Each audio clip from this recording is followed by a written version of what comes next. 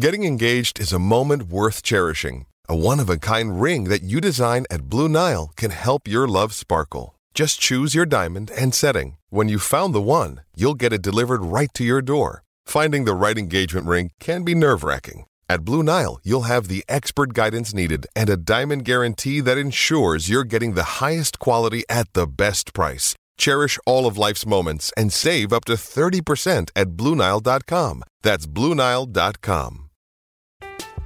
I'm Alex Rodriguez. And I'm Jason Kelly. From Bloomberg, this is The Deal. Each week, you'll hear us in conversation with business icons. This show will explore deal-making across sports, media, and entertainment. That is a harsh lesson in business. Sports is not as simple as bringing a bunch of big names together. I didn't want to do another stomp you out speech. It opened up so many more doors. The show is called The Deal. Listen to The Deal. Listen to The Deal on Spotify. It's only a kick. A jump. A block. It's only a serve. It's only a tackle. A run. It's only for the fans. After all, it's only pressure. You got this. Adidas.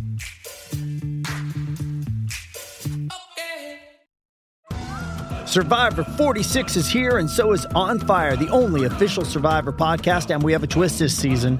The winner of Survivor 45, Dee Valladares, will be joining us every week. We're going behind the scenes of the biggest moments, the how and the why things happen, and the strategy and analysis you can only get from someone like me, a Survivor winner. Listen to On Fire, the official Survivor podcast, wherever you get your podcast.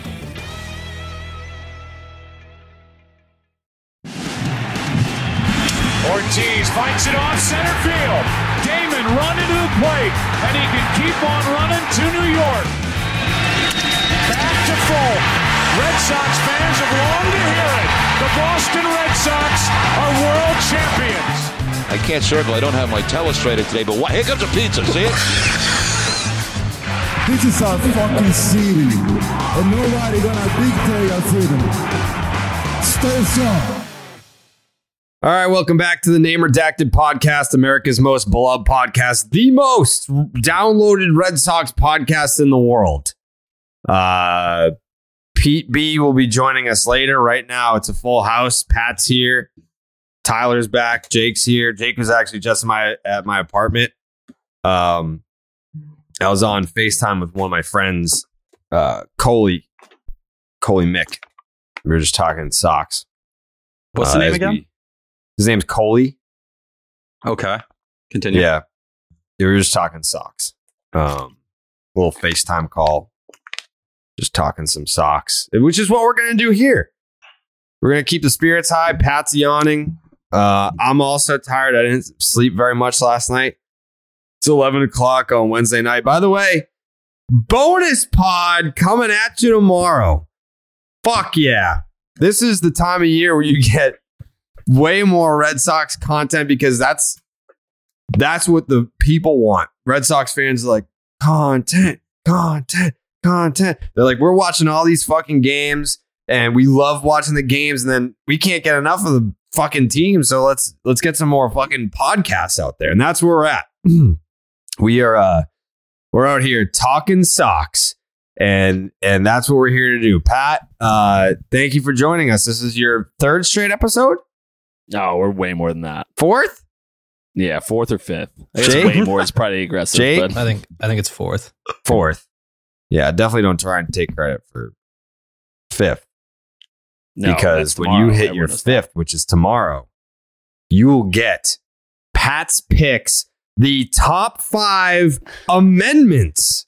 And the amendments that Pat leaves off are the amendments that he wants abolished. He does not want these amendments to exist. So Pat's picks tomorrow on the bonus pod, you will get the top 5 amendments. Looking forward to that. Pat, are you ready for this? You've had about 3 months to prepare. So it's the top 5. The ones I have on there are the ones You're keeping those amendments. All the other amendments you don't value in any way. Okay. Yeah, of course I'm ready. I always update my amendments list. So yeah, Yeah. So you love amendments. That's exciting. There's nothing more in this world that I love than amendments. Do you love the DraftKings Sportsbook? Of course. We're about to be legal in Massachusetts. Did you see that breaking news today? I've seen a lot of breaking news about that. Yeah. Yeah, Massachusetts. Here we go. So turn big league action into big winnings with DraftKings Sportsbook, an official sports betting partner of Major League Baseball. Right now, new customers can bet just $5 and get any game $100 in free bets instantly. Plus, all new customers can combine multiple bets for a shot at an even bigger payout with DraftKings same game parlays. At DraftKings Sportsbook, you'll be able to bet on your favorite batter to hit a double in his next plate appearance, your favorite pitcher's next pitch to be a strike, and so much more. That would have been awesome to be able to do this when Pat Light was pitching against the Angels. You would have made a lot of money that night. You would have made a very predictable outing against the Angels that night. It's okay, Jared. You can just do that with... Yeah, it's okay. You can just do that with Darwinzon and Hernandez moving forward. Correct. Yes, on the opposite end of the spectrum, because he can't throw strikes. Pat Light was throwing strikes all over the place, striking out Mike Trout. Kind of. So DraftKings is safe, secure, and reliable. Best of all, you can deposit and withdraw your cash whenever you want. All you have to do is download the DraftKings Sportsbook app right now. Use the promo code Jared. New customers can make any $5 bet and get $100 in free bets instantly. That is promo code Jared only at DraftKings Sportsbook, an official sports betting partner of Major League Baseball. Minimum age and eligibility restrictions apply. See the show notes for details. MLB trademarks used with permission. I'm Alex Rodriguez. And I'm Jason Kelly. From Bloomberg, this is The Deal. Each week, you'll hear us in conversation with business icons. This show will explore deal-making across sports, media, and entertainment. That is a harsh lesson in business. Sports is not as simple as bringing a bunch of big names together. I didn't want to do another stomp you out speech. It opened up so many more doors. The show is called The Deal. Listen to The Deal. Listen to The Deal on Spotify. Tyler, you were not here on the last episode. I almost called you, but it was your girlfriend's birthday and you guys were celebrating. So I was like, all right, I'm going to leave him alone. But I feel like it's only appropriate to start this show because we did I think the last episode was over 2 hours and it was more of like a therapy vent session about the Boston Red Sox. We're sitting here after losing both games to the Atlanta Braves. And I'm going to take a page out of Tony Maz's book. We did the baseball hour tonight on 98.5 The Sports Hub. And he opened the show essentially saying, at this juncture, it doesn't really make a ton of sense to talk about the X's and O's and the games and what happened on the field. We can do a little bit of that for sure. I'm not going to ignore what happened, but it doesn't really feel like the move to break down these games as if they matter right now. We can do a little bit of that if there's things that we want to point out.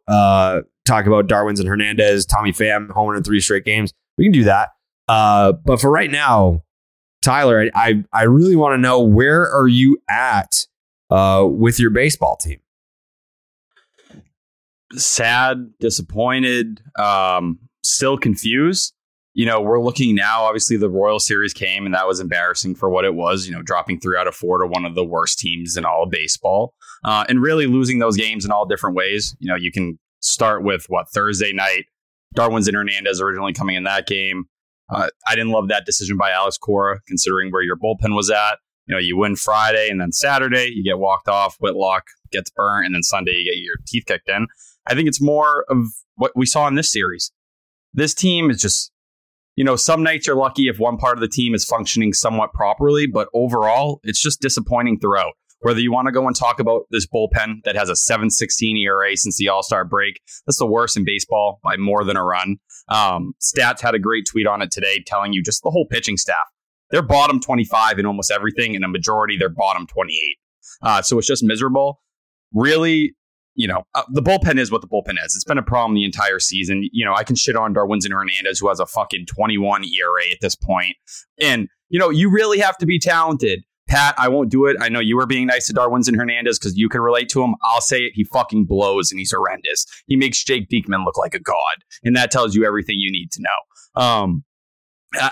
He's not even pitchable in the big leagues. And it is what it is with him. You have Caleb Ort out there who he's not in spots he should be in. He shouldn't be in this bullpen, realistically. But when Tanner Houck went down, that was just another nail in your coffin. When you had 3 arms in the bullpen, at least on a nightly basis, you could hope for one of them, even if you burnt the other 2. You don't have that anymore. You knew you were going to get swept in this series in the first game the minute Rich Hill went 4 innings. You just don't have enough bullpen arms. And then offensively, JD Martinez, you want to show up? It's been 2+ months now. You have done nothing. 217, 283, 357, 76 weighted runs created plus, 4 home runs. Tommy Pham has has 3 home runs in the last 3 games. You have 4 since June 1st. 4. And you're supposed to anchor the middle of this lineup? I'm supposed to feel like the Red Sox are going to give you a qualifying offer at the end of the year? Fuck no. Not right now. You're not getting that qualifying offer right now. It's horrendous. There's just not really many positives with this team whatsoever. Like I said, I believe staying over the luxury tax is a major mistake for Chaim Bloom. I've seen a lot of people start to jump on that and start to see the problem with it now. I'm happy people are talking about it, but for him to go and, he spoke on the other podcast today talking about how much the bullpen needs a major, rehauling. You did nothing at the trade deadline. You did nothing. And you're going to tell me you're pushing for a playoff spot? Spare me. Seriously, spare me on it. That's bullshit. You can't go out with this bullpen and hope they're going to win you games. And then you have this rotation. It's depleted as it is. Great. Michael Wacha will be back this weekend. Whoop-de-fucking-do. It's not going to do much for you. Bad. And I'm usually known as a homer, positive, whatever it may be. Bad. Thank you, Tyler. I'm sorry. No, don't apologize. Please don't apologize. I thought that was very well said. I was going to actually ask everyone here if there's one player, because there are many candidates, if there's one player that you could say this guy does not belong, not just on the Boston Red Sox, this guy doesn't belong in the big leagues, and you can remove him from the Boston Red Sox right now. There are multiple candidates. Who's the one guy that you're like, that guy, get him the fuck out of here? Pat, I'll start with you. There are a ton of candidates here. Mm-hmm. The easy answer tonight is Hernandez. Yeah. That's the layup. Most nights. Or every night. We're very clear on how Tyler feels, which is good. Mm-hmm. But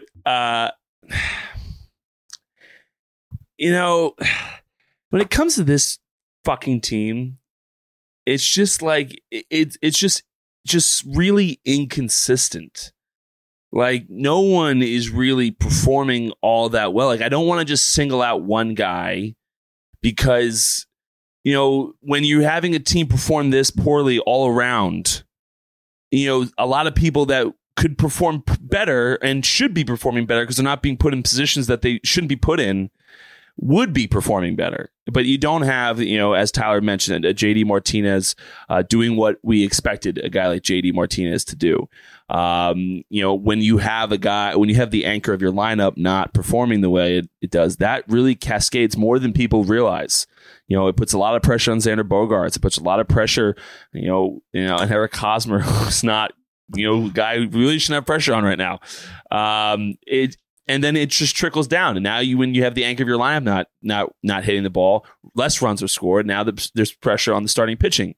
And when those starting pitchers don't perform well, then because they have pressure on them to hold teams to runs they probably shouldn't have to hold them to, now the bullpen gets fucked. And now they have a ton of pressure on them. So everything gets, again, the easy answer is Darwin or Darwinson, whatever you pronounce his damn name. That's the easy answer. And that's probably the answer that it's what we could all probably get on board with that probably doesn't belong in baseball. I remember when I had a plus 20 ERA, the Boston Red Sox, I didn't feel like I belonged to Major League Baseball. So that's the easy answer. But this is from top to bottom, just a lackluster team. It's just not a team that's going to compete. I don't think that what we've seen over the course of the last month and a half, this team is bottom feeding. It's not a playoff caliber club. It's just not. It just really isn't. It's unfortunate. So I think the whole team needs to be sent to Salem. So Pat wants the whole team demoted. Tyler, I'm assuming you're voting for Darwinson Hernandez. Yeah, it's definitely Darwinzon Hernandez. You have a 330 whip. Get the fuck out of my face. I can't stand for that. That's just not okay. What was my whip, Tyler? Do we know? Let me pull that up, Pat. I have a hard time. I bet it's better than that. I think it's better than that. Maybe it's not, but it could be. I will say, whether I'm paying attention to games or not, when things like this happen, my Twitter feed goes bananas. Everyone just blames you for relievers sucking. No, they compare it. They just say, well, Darwin's approaching Pat Light territory. Okay. And then let's hear it. This will be a fun game. Compare Darwinzon to Pat. Yeah. Pat, so for your career, you had it was 2.280, but pretty in good. 2016, with the Red Sox, it was 3 in 2016. Still better. Yeah. Definitely better. So just from the outsider's perspective looking in, the Red Sox, which is outrageous. This is, and I'm sure this guy feels terrible tonight. So I hate to be not happy, but like making light of the situation. But theoretically speaking, the Red Sox would have preferred my performance against the Angels than what Darwinzon Hernandez did tonight, which is ludicrous. That there's ever a scenario in which my option was the better option. I thought you were pretty good, Pat. Thank you. Yeah. I think I was better than I performed that evening. Yeah. You got to look at the peripheral numbers to really get the full scope of Pat Light. At least you weren't Vaughn Grissom took Darwinzon Hernandez to the fucking moon. He's played like 25 games at AA. 25 games. You top struck out prospect, my throat, Pat. Yeah, number 78 on Baseball America's list, number 1 for the Braves. Yeah. Darwinzon Hernandez, you're getting taken to the moon by him? I can't. I'm not going to sit here and defend Darwinzon Hernandez. I mean, I have the tweet from it was 2 years ago, and I retweet it all the time. There's 2 things that you need to know about Darwinzon Hernandez. He has electric shit. He has no idea where it's going.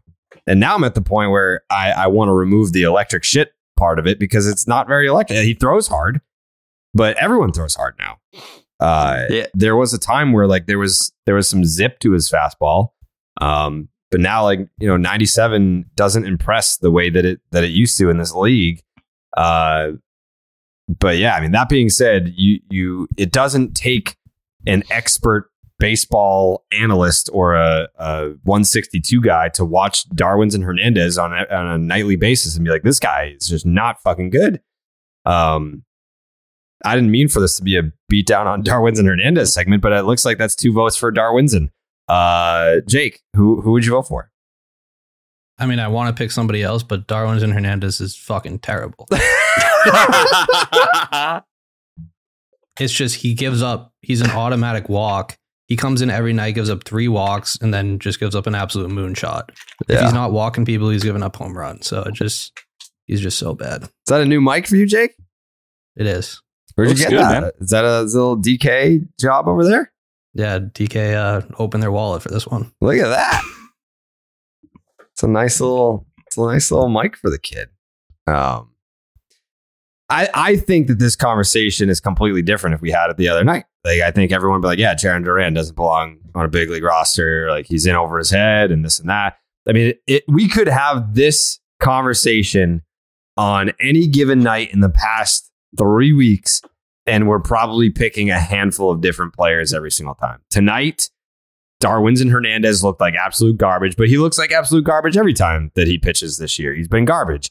And I don't want to say I had high hopes for him. I was cautiously optimistic because I am one of those losers that when they have the Woo Sox on NESN, I'll sit there and watch. And before he got called up the first time this year, I think he struck out the side in order. And I was like, oh, fuck.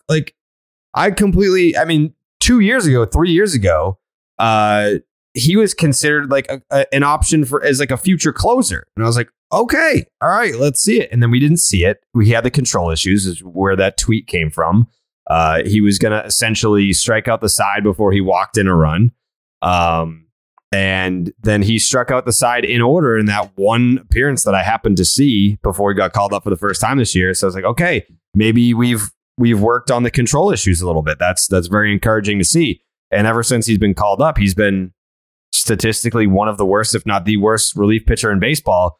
But because of the lack of options that Alex Cora has to go to, I mean, too often I think that's where like the casual fan opinion comes into play, that we will blame the manager for putting this guy out there. And it's like, well, you can't put Garrett Whitlock out there every single night. The offense isn't scoring runs, so you're not going to put one of your best relievers out there when you're down by 3 or 4 runs.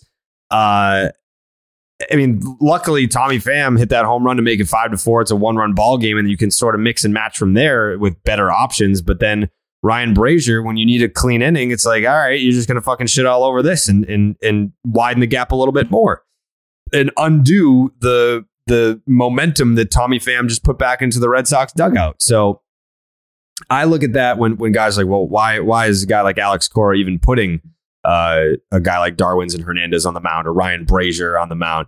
What options do you got? You know, like it's to Tyler's point earlier, Heim did nothing to make this bullpen better at the trade deadline.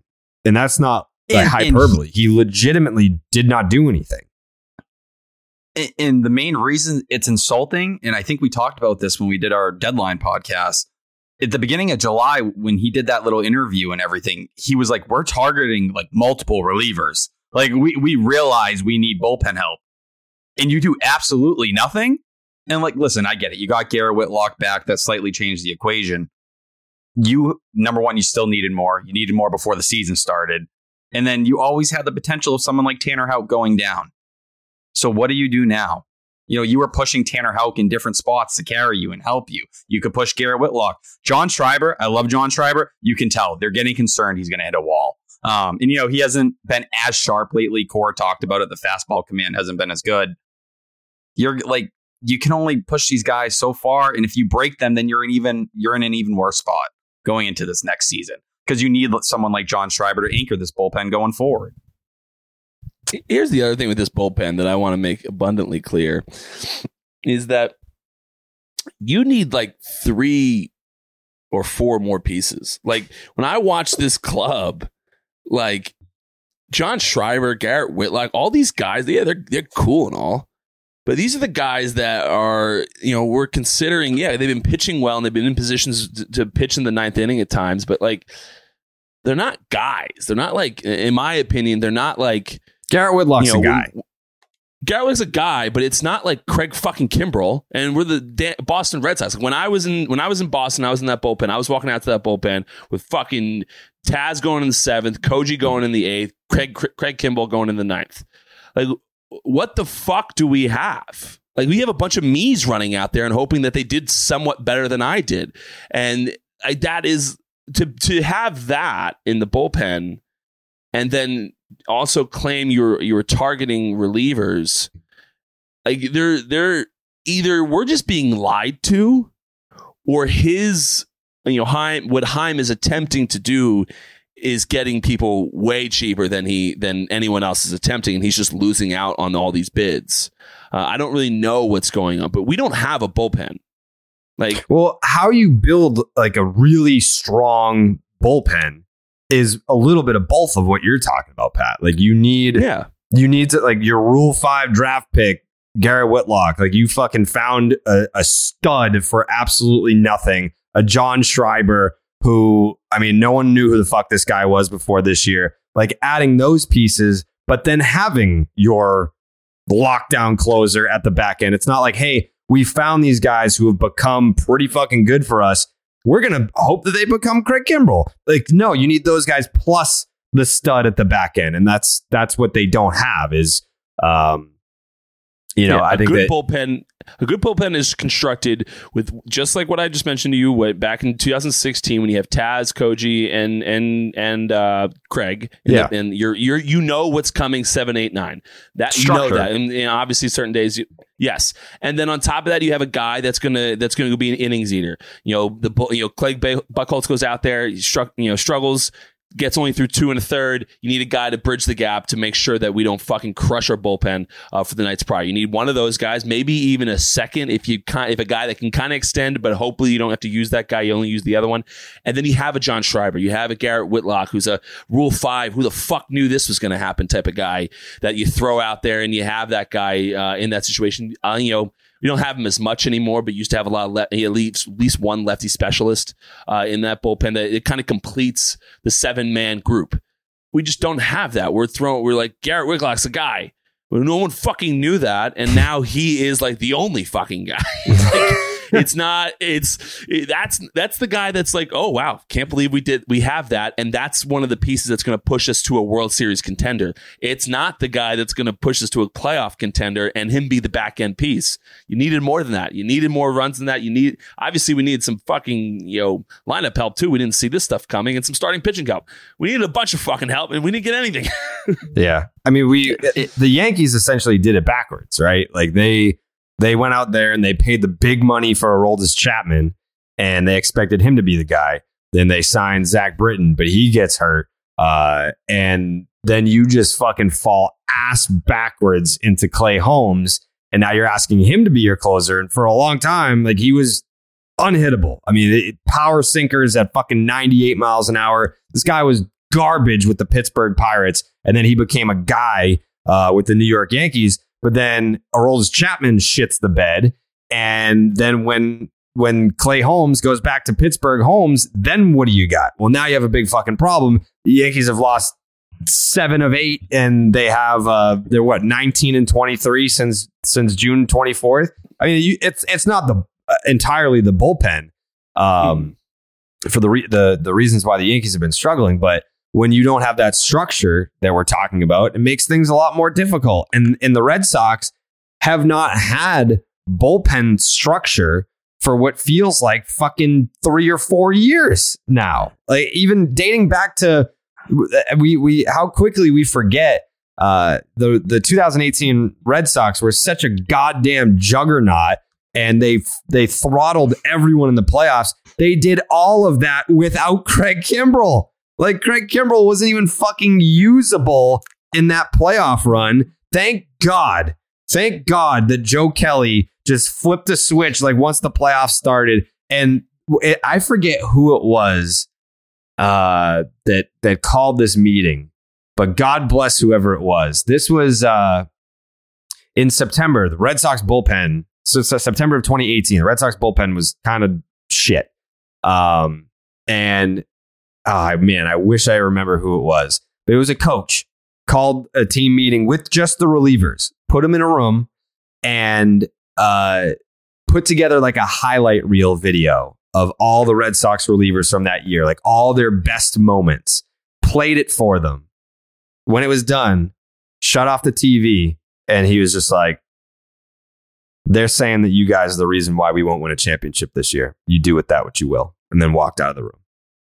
And then next thing you know, you've got all these fucking guys that were not particularly spectacular towards the end of that season. But Joe Kelly fucking flipped a switch in the division series, and he never looked back. And then he turned that into a big contract with the Dodgers. But where would that team have been without a guy like Joe Kelly? But like right now, the structure of the Red Sox bullpen is a major issue. And I get it. Like with Heim in Tampa, like guys like Pete Fairbanks, you just pluck them out of obscurity and you put them in it's like, oh, you can throw 98. Well, we can figure it out. Like if you can throw hard, like that's why they were called the stable. It's like, we got a stable back there, just dudes that blow 98 like you wouldn't believe. And it's a problem when you get into the late innings against this team. And it was, for the most part, not a ton of names. I mean, credit to them. They made themselves into names. But those were guys that were plucked from obscurity. They had a little something that you could see. All right, maybe they could help us out in the back end here. And I think for the most part, the attempt to do that here hasn't worked out yet. To an extent, on certain guys it has. Like, we've mentioned Schreiber, we've mentioned Garrett Whitlock. you're not going to get by with a bullpen of just two guys, especially two guys that aren't used to, like, once you have, I hate to keep bringing up his name, once you have a Craig Kimbrell, it's like, this guy, he's done a full 162 before. He knows what it feels like. He's handled being leaned on and depended on as the guy. Schreiber doesn't know what that feels like. Whitlock doesn't know what that feels like. And he's not a traditional 9th inning, 8th inning reliever. Like, you're using him in a completely different way than, and not saying that it's wrong, but, you know, if you use him for 3 innings on a Friday night, well, guess what? He's down on Saturday. He might be down on Sunday too. So you better use him wisely. You better fucking win that game when you deploy him. And that's just not what it used to be. No, it's not what it used to be. Also, on top of that, and something I want to add to this bullpen piece is, and I personally, and I've said it on the pod, I don't get the obsession with the Tampa Bay Rays model. It's never made a ton of sense to me. They don't win World Series. They don't win championships. Yeah, they save money. If you want to be a business owner, okay, yeah, you might make a ton of money and make more money because you're more profitable because the pieces you're out there are much cheaper. But you get to remember that the Tampa Bay Rays are playing in a AAA fucking stadium. They're playing in front of 15 people per night, and it's mainly just the other team's fans. They don't have a tremendous amount of pressure on you. When you come to fucking Boston, you come to the Bronx, you come to, the Dodgers have done a fairly good job, but Dodgers also have a fucking crazy payroll, and they pay superstars. Like, when you come to these cities, it's not Tampa Bay anymore. You have people. I remember going out for BP, and like people were friendly to me. They said, "Hey, if you suck tonight, I'm going to boo your ass." Like, it's Boston's different. New York's different. Chicago's different. LA is probably a little different, but LA is also kind of Hollywood. No one really cares. So you have to understand that although it's great and it's a great idea to let's build the Tampa Bay model, let's go do this. Schreiber, Whitlock, they're still proving to themselves. You guys don't understand the inner monologue these guys are having. I can tell you what it is. They're proving to themselves they can do this. They don't know if they can yet, but they keep going like, oh, I guess I'm doing okay. I feel like this has got to end sometime. And they hit walls. Something goes wrong. Whatever happens. But they haven't proved it to themselves they can do it. You don't want them proving it to themselves in high leverage situations in Boston market where a couple bad outings and these people are all of a sudden turning against you now. Like, it's just a different thing. You're trying to win the World Series here. And the way to do that is go get veterans, go get veteran arms that know what the fuck they're doing, that come in and perform on a nightly basis. And 9 times out of 10, they're better than these rookies that you're throwing in a Rule 5 draft and you're throwing at the back end of your bullpen. I mean, how many fucking World Series caliber teams have Rule 5 picks in the back end of their bullpen after being picked a year ago or whatever it goes to go Whitlock? It's just not how it works. It just isn't. And that's why the Tampa Bay model is great on paper, but I just don't think it works all that well in big markets.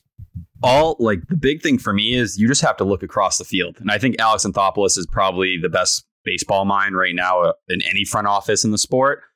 Look at this, like the veteran arms, proven arms they have. Kenley Jansen, Raisel Iglesias, Kirby Yates just rejoined them. Another guy who has done his thing in the 9th inning before, as we saw. That doesn't include Tyler, Matzik, who was huge in the playoffs last year. AJ Minter. They traded Will Smith. They didn't even need him anymore. They sent him to Houston. Like, that's the stuff you see when a team's trying to push for a championship and trying to win a ring. And they realize the importance of having proven guys who know what it's like to be in that big spot, to show up again and again. That's what Alex Anthopoulos did. To go get Raisel Iglesias when you already have a closer? To go pay Kenley Jansen all that money for 1 year, which Chaim Bloom could have done himself if he really wanted to, when you were already over the luxury tax, or adding an elite closer just pushes everyone down and makes life easier for you? Someone in Kenley Jansen who, listen, we know what the Red Sox have done to him, but knows how to pitch in those big moments. That's the difference. That's the difference between pushing in and realizing. And the Braves aren't spending the kind of money the Red Sox are. They went and got Colin McHugh for $4 million. And Jared, I don't mean to trigger you with that, but but in terms of a fit, a guy like that in the bullpen is another name. Like, there was value. There were options like that out there that Chaim chose not to get. And there was a reason when Colin McHugh signed for whatever $4 million it was, everyone was like, how did Alex Anthopoulos do this again? That's how many arms they have in that bullpen. Out of veteran names, you don't even have one of those guys. No. You have Garrett Whitlock and you have Schreiber and you have Hoke.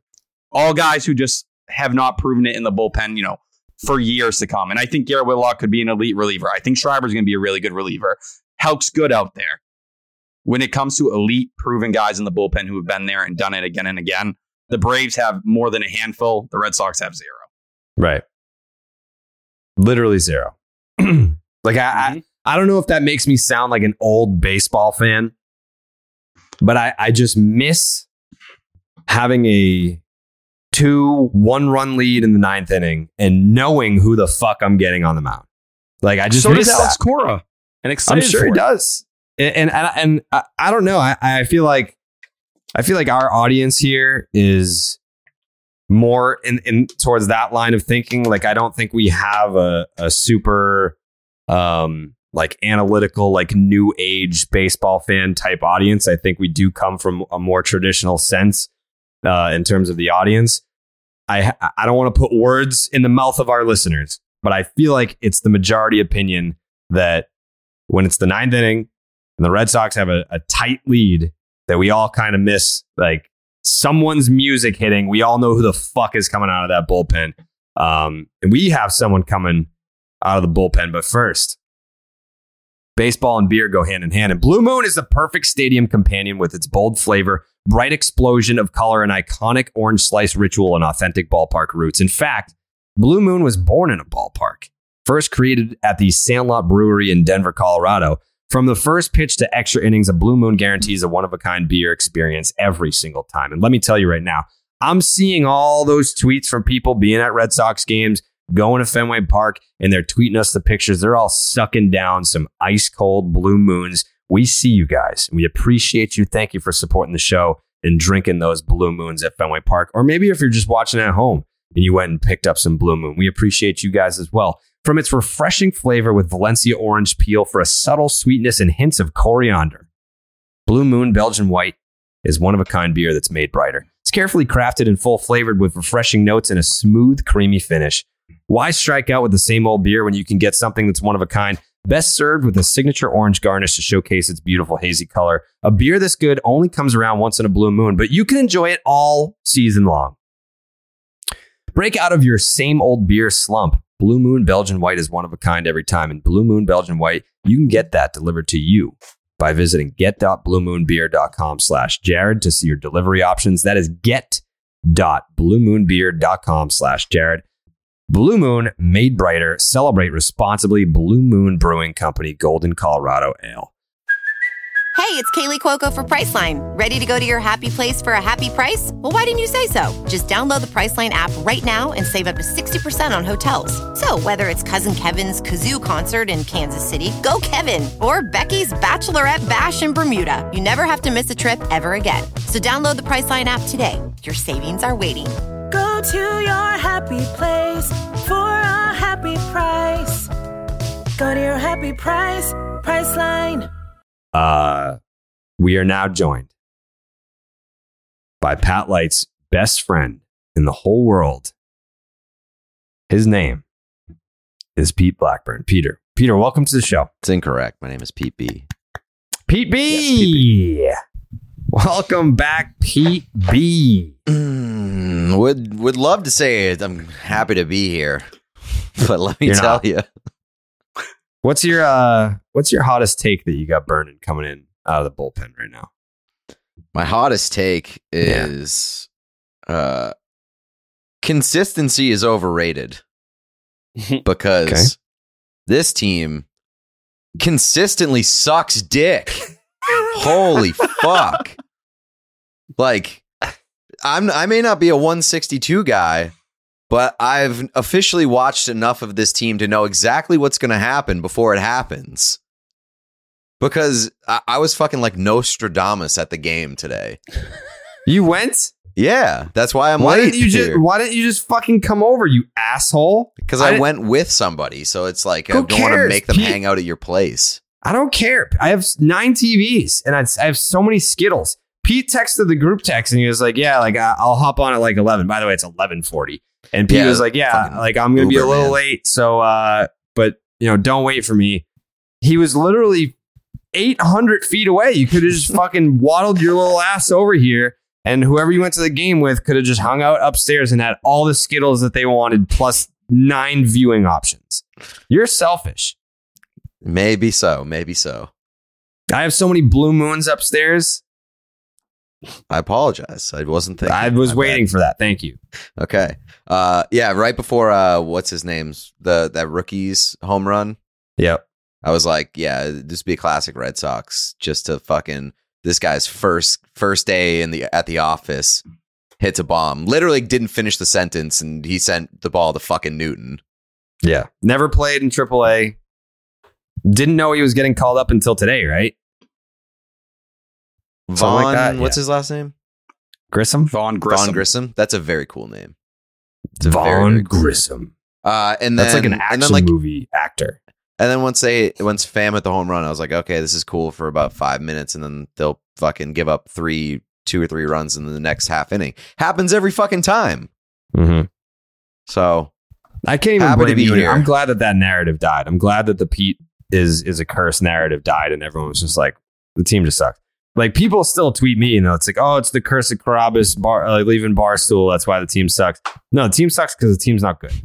Yeah. That's why the team sucks. Well, it's funny now because like I'm still getting like the you fuck this team, but then I'm also getting like you fuck this team by stopping going to the ballpark. So it's like damned if you do, damned if you don't. That's baseball fan 101 though. It's never Heim constructed a poor roster or like these guys got hurt. It's Jared left one company to go to another, and Pete is going to too many games but not enough games. That's why this team is cursed. And it's also Jared didn't snort a cricket and the curse of Mookie Betts as well. There's a lot of curses going around. A lot of curses. Not enough adding, maybe adding some bullpen depth would have alleviated some of the cursing that was going on.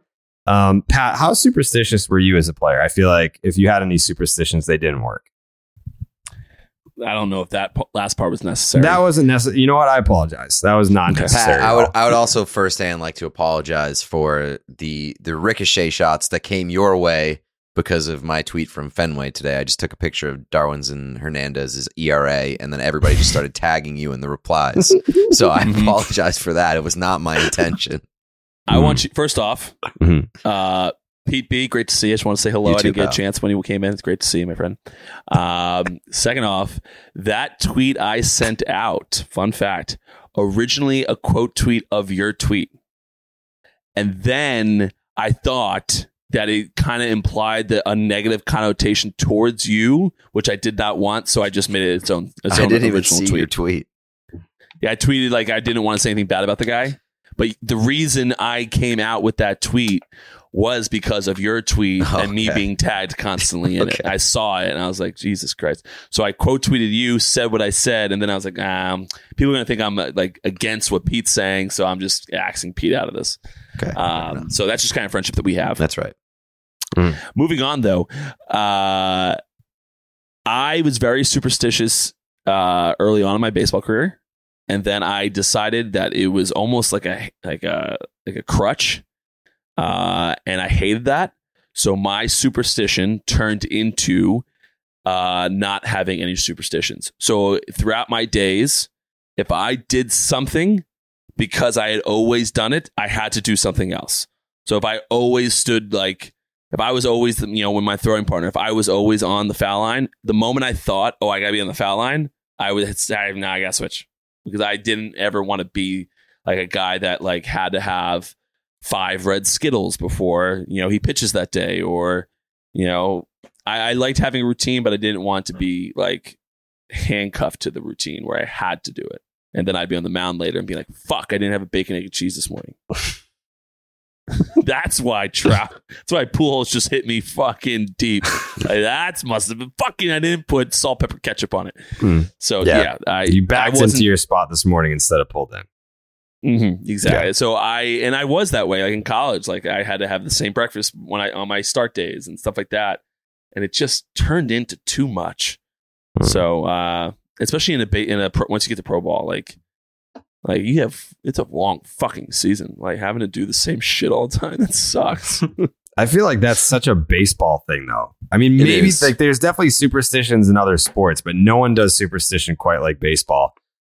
And I was for sure superstitious as a fan when I was younger. And then I think for the most part, like if I do have superstitions, they're always temporary. And it's not even so much that I believe them so much as I don't want to hear the blowback from people that are superstitious. Like wearing the fucking jacket last year. I wore it when the Red Sox were in Houston. I wore it in my apartment and I was fucking drenched in sweat.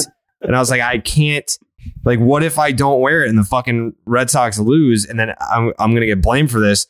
So part of me is like, I don't know. I wouldn't consider myself to be superstitious, but like I'll go along with certain superstitions if they're working. Can't hurt. Alex Ovechkin eats like a 3,000 calorie chicken parm before every fucking home game from the same restaurant. It's just fucking absurd to eat that much food on game day before Maybe it's you go just out there good. and play. And he uses that as an excuse. I mean, I'm sure it is good. There's no chance, regardless of like how lucky you feel like something makes you, you're not eating it before every home game unless you enjoy it. Yeah. Very true. Yeah. Tyler, I feel like you probably had some weird fan superstitions throughout your life. Like I'll say right now, during the 2004 playoff run, I didn't change any of the clothes that I was wearing, including my underwear. Like during the ALCS. During the ALCS, like when the Red Sox won Game 4, I wore the same shirt, pants, underwear for games 5, 6, and 7. I was like, I'm not running that risk. Like there's juice. No, come excuse on, me. Hold wrong on. choice. Hold on. Yeah. Good Hold choice. on. Continue. Wrong. Hold on. It's painting the picture. It's painting the picture. There's Continue. Metaphorical juice in my boxers. It's metaphorical. Oh. I said it's metaphorical. I understand what you said, Jared. Doesn't make it better. Like a cell phone battery, I meant. Ugh. My underwear was charged up. So I had to keep wearing it. And I did it for the whole, and like I was doing some crazy shit like in between innings, I would have to do like a lap, like downstairs. There's like a pole in the middle of the like living room. And like after every inning, I would have to get up and walk around it, but I would have to go to the right and then around and then back to my seat. Like my mom watched the ALCS upstairs and me and my dad watched it downstairs. And after the Red Sox came back against the Yankees, like she wanted to watch the World Series with us. And we were like, no, you have to stay upstairs. Dead serious. Like she just stayed upstairs. And also the TV upstairs was a little bit quicker than the TV downstairs.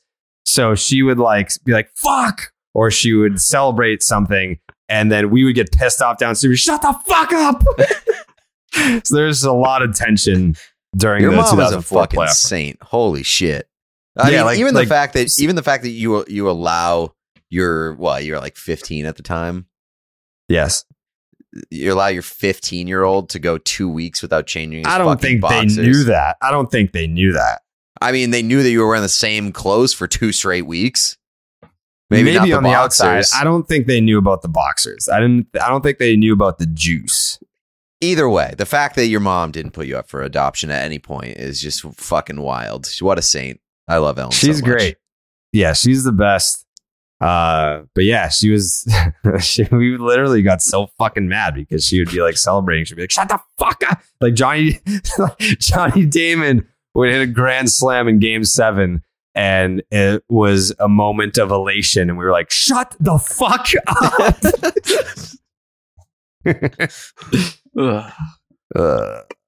But so for me, mine is I have this old ass pair of Red Sox sweatpants, old as fuck. I got them when I was freshman in high school.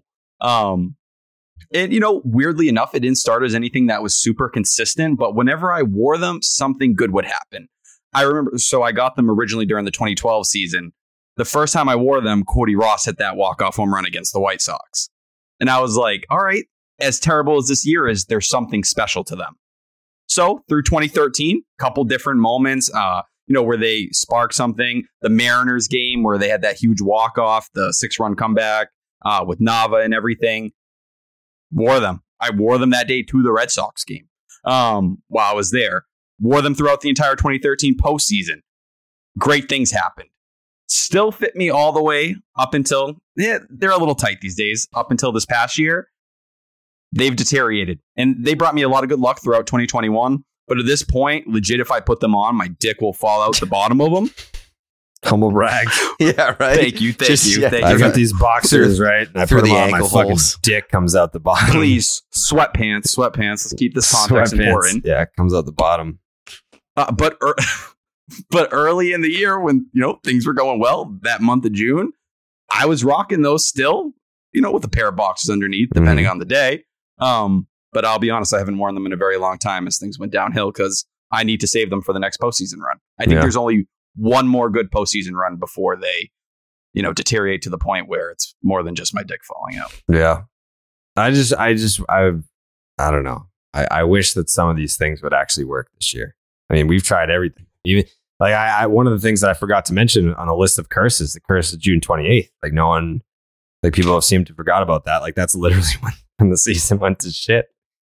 Let me tell you, since I work at 98.5, I hear it every single fucking day. Do you really? So every single day, someone will come in and say, "Can we say it yet?" Oh, I still get if those I hear tweets. Zoe say it one more fucking time. Yeah, I definitely still get those tweets from like Yankee fans all the time. Like, can we say it? What about now? I feel like now is a good time to say it. Fuck off. I mean, we tried. We were just trying. We were just trying to give the fans a little something to look forward to, and it ended up being the day of the apocalypse. When people look back on this season, that will be one of the biggest highlights people talk about. Yeah. Like that was June 27th was probably the last day that most of us had hope. Like I'm going to look at it right now. What's the Red Sox record since June 28th? Today is what? August 10th? The new date is October 6th. Is that when the season ends? That's when the Red Sox are back, baby. Yeah. The Reds, oh my God. Out of 30 major league teams, where do you think the Red Sox rank win percentage wise since June 28th? Last. 29th. Pat? 30th. Jake? 27th. 29th. Bam. Good job, Pete. Mr. Baseball. They have the worst record in the American League. Only the Nationals have been worse. Since June 28th, the Red Sox are 12-26. They are 12-26. A .316 winning percentage. Only the Nationals have been worse at 9-28. Yeah. I mean, the Yankees are 17-21 since June 28th, so they can make fun of June 28th all they want, but you guys suck too. Fuck you. Peak too It's early. kind of like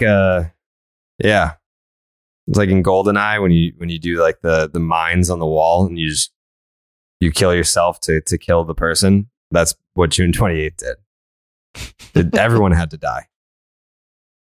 It just is what it is. The Red Sox didn't have the team to win the World Series. The Yankees seemed like they did. Guess what? Now we're both dead. And that's where we're at. Go Mets. How about go coffee? You a coffee guy, Pete?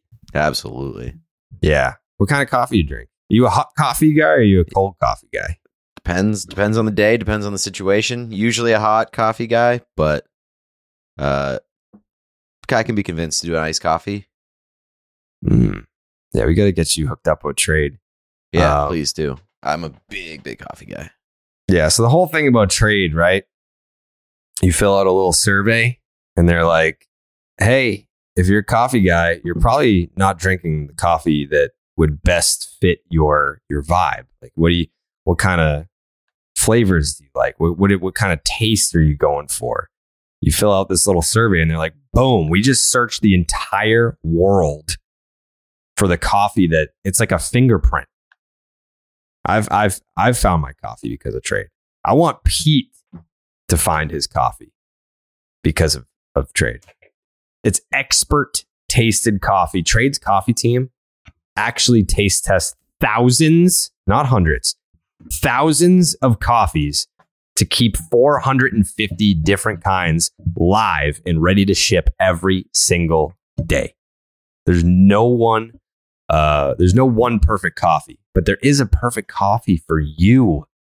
And Trade's human-powered algorithm will find it. How confident? I'm glad you asked. They actually have a first match guarantee. A first match guarantee. Imagine going on like Bumble, and then the first person that pops up, you just match, and it's like, let's get married. That's what Trade is. And Trade is so confident that they'll match you right on the first time that if they don't, they'll take your feedback and an actual coffee expert will work directly with you to send you a brand new bag for free. For free. That's exactly what a guarantee is. Like, we were wrong once out of a billion times. Okay, we're going to send an expert to like call you up and be like, hey, let's find that coffee because it's out there and we're sending it to you for $0. Trade Coffee sends you freshly roasted beans from 60 of the country's best craft roasters, small businesses who pay farmers fair prices to sustainably source the greatest beans from around the world. Whether your friends call you a coffee snob, people call you a coffee snob at all, Pete? No. You're just coffee guy. I'm a coffee enthusiast. I don't poo poo on anybody else's coffee, but I like mine. Yeah, that makes sense. So whether your friends call you a coffee snob or not, or you just know when it tastes incredibly perfect, Trade's real coffee experts personally taste test over 450 roasts. So they know exactly what to recommend for you. Because the truth is, what I like and what you like could be totally different. That's right. That's right. You will like a selection of specific coffees that are different from anyone else's taste. Just like anything else, really. Just answer a couple questions. And you'll get your own personalized variety of coffees delivered fresh to you as often as you like. No gimmicks. Trade delivers a bag of freshly roasted coffee as whole beans or ground for however you brew it at home. And they guarantee that you'll love it on your first order or they will replace it for free. Trade has delivered over 5 million bags of fresh coffee with more than 750,000 positive reviews. Right now, Trade is offering new subscribers a total of $30 off your first order, plus you get free shipping with that as well. When you go to drinktrade.com/Jared, Jared, that's more than 40 cups of coffee for free. A lot of free action going on right now with Trade. Get started by taking their quiz at drinktrade.com/Jared and let Trade find you a coffee that you'll love. That is drinktrade.com/Jared for $30 off plus free shipping. Introducing Royal Caribbean's newest ship, Icon of the Seas, the ultimate family vacation. The ultimate 6 slides, 8 neighborhoods, 0 compromise vacation. The ultimate never done that, can't wait to do it vacation. The ultimate chillin' by a different pool every day of the week vacation. This is the Icon of vacations. Icon of the Seas, arriving in 2024. Book today. Come seek the Royal Caribbean. Ships Registry, Bahamas. I feel like no one really gives a fuck about the games here. Like, is there anything that stood out game wise? I mean, the Red Sox scored 7 runs in this first game here. No one gives a shit. Rich Hill, where are we at on Rich Hill? 4 innings, 7 hits, 4 earned. I know I saw a lot of tweets about Rich Hill saying it's time to become a family man to Rich Hill, which I thought was mean. He is a family man, even though his occupation is throwing Major League Baseballs. Pat, where are you at on Rich Hill? Well, thought you were going to ask him where he's at on being a family man. Pat, where you at on? What's the deal with Sandra? You guys back together? Because she's not answering my texts anymore. Ooh. Listen, I can neither confirm nor deny. Pat. My current Pat. Yeah. Be open. Like, me and Sandra had a good thing going for a little bit. Yeah, like as friends. Mm-hmm. And like, it just seems to me like there's been a little bit of distancing between us. And I noticed that the more distance there is between me and Sandra, you guys have been together like every day. And it's just not what I'm used to. So, I mean, if you guys are back together, just like let me know, because like, I don't know. I kind of just miss my friend. Okay. Yeah. Well, listen, we'll have a conversation with Sandra. It sounds like something she won't. You two should talk. Sounds like you two should talk. I asked Pat to hang out this week. Well, did you really actually hang out this week? I asked him to hang out at a later date this week. Got it. And okay. He said no. What? Well, can you give some context, Pete? Damn it. He initially said yes, and then he checked his calendar and then he said no. Well, did you give him like one specific date instead of a range of dates? I asked him if he wanted to go to Austin with me because I didn't realize that he was a West Virginia guy. And the Texas Longhorns are playing West Virginia October 1st. And I was like, Patrick, would you like to go? And he said, hell yeah. I mean, 5 minutes later, he said, fuck, I can't. You didn't think that I would want to go?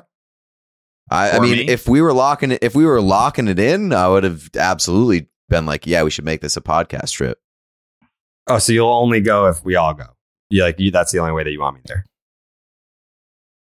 No. You want to go? No. Okay, I didn't think so. When is it? October 1st. Yeah, that's the playoffs, dude. What Playoffs. The fuck did you just laugh about, Pat?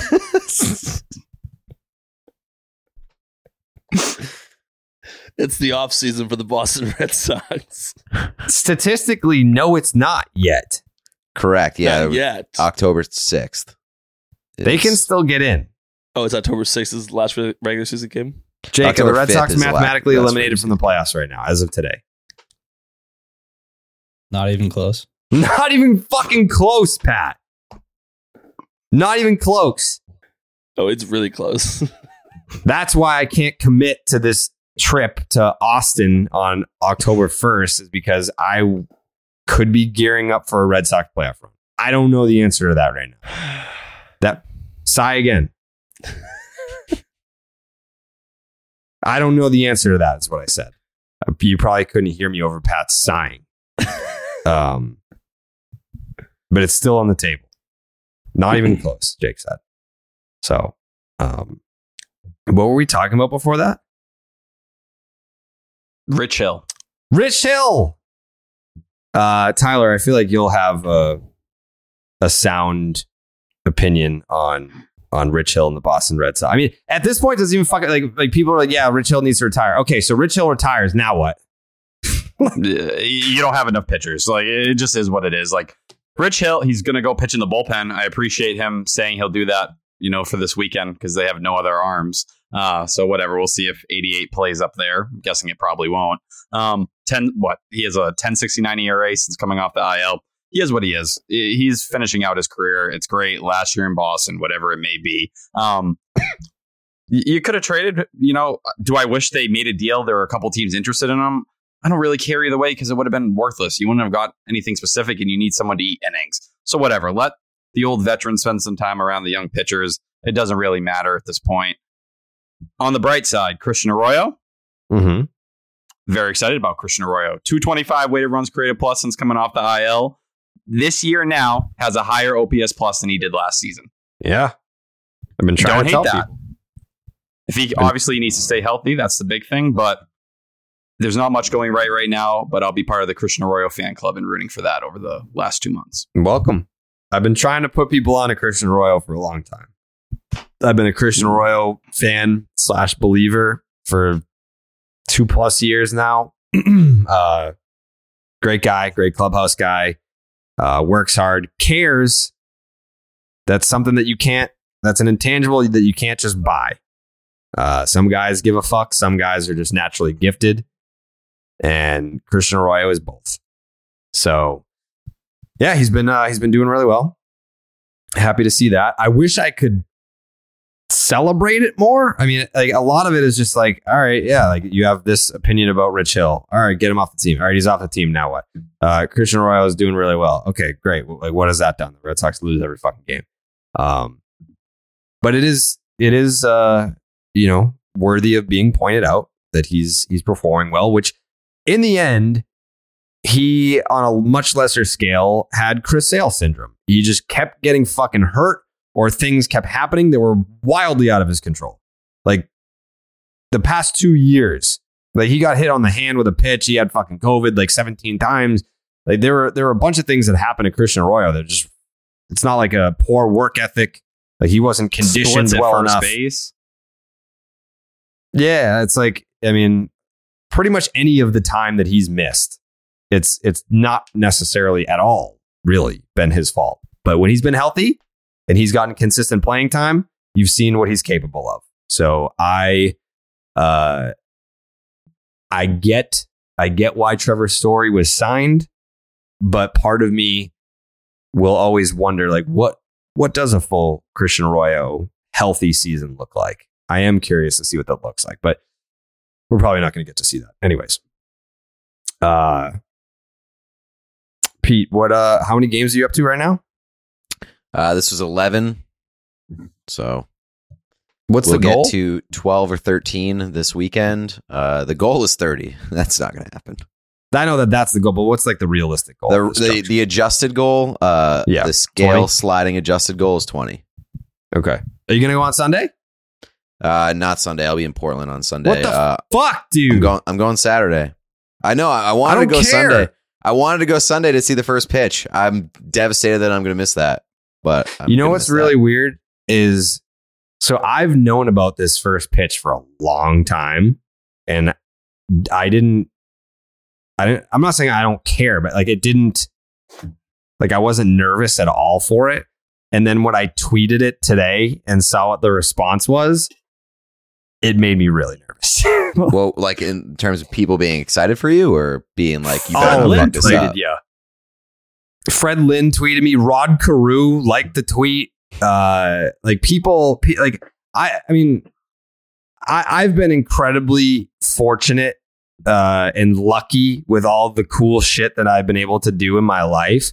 So when I got told about this, I was like, oh, sick. Cool. And like, I'm so fucking busy every day that like, I'm just always thinking about the next task that I have to perform. And I always knew that the first pitch was like down the line. Now it's this weekend. And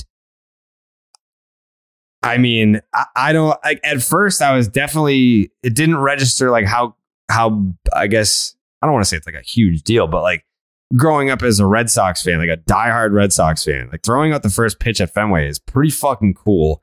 And that's going to happen. And when I tweeted it out, and I thought, I don't know, I thought the tweet was going to get like 500 likes. It's not like 20,000. Like people were like amped about this, and it made me I can't even say way more nervous, because I wasn't nervous at all. Now I'm very nervous. Like now, like all the tweets being like, well, don't fuck up. Like it's got to be a strike. You don't do it in front of the mound. You got to get on the mound. If you get on the mound, you better fucking throw it hard. You better light up the radar gun. And I mean, I'll be honest. Like people were asking, like, do you have anything like crazy planned for it? Like, are you gonna do anything like wacky to try and like go viral? And I was like, no. I was like, I don't think, like, I'm not Steve Aoki. I can't just like be a huge famous musical artist and like fire it to the fucking press box and just leave. And it's like, it doesn't matter. Like, you're not going to ban Steve Aoki from Fenway Park. Like, I can't, like, if, and I won't do this, Red Sox, if you're listening. If I did do anything to go viral, I would be the first person to throw out a first pitch that just fucking fires the ball into the Yankees dugout. Just see what they do. Like, what if they just were like, all right, let's see what this asshole is like. This is the guy that's been like talking shit about us for years on Twitter. All right, let's see what kind of arm he's got. And then next thing you know, it's like, it's fucking coming right at your face. I would do something like that if I knew that I could get away with it, but I can't. So I won't do that. What you should do. What should I do? My suggestion would be to fire a strike right down the middle and then do the Derek Lowe suck my dick chop right at the Yankees dugout. I'm going to do something at the Yankees dugout because Donaldson and I believe Benny, I talked to Donaldson about it. I have not talked to Benny about it, but he sees my Instagram stories. So Donaldson's aware of it and he wants some sort of involvement with it. I don't know. We haven't planned anything. But I did today text who I wanted to catch the first pitch. It was my first pick. What, Tyler? Can we have a hint? I mean, it's like the people that were like, people were like, oh, is it David Ortiz? Is it? It's not like a special guest that they're flying in to catch my first pitch. I think I know who it is. Yeah, it's not. Is it that like, person's natural position? It's not Jason Varitek. Oh, I would say 90% of the guesses were Jason Varitek, not Jason Varitek. But like, basically, how I propose this to who's catching the first pitch, and this could maybe give it. It doesn't even have to be a surprise. I just like that people want to know. When I texted this individual, I said, "Hey, I'm throwing out the first pitch on Sunday, and this is my first time ever doing it. It's a big sentimental moment for me. And there's no one else that I would rather have catch this first pitch than you." And he said, Steve. It's Wally.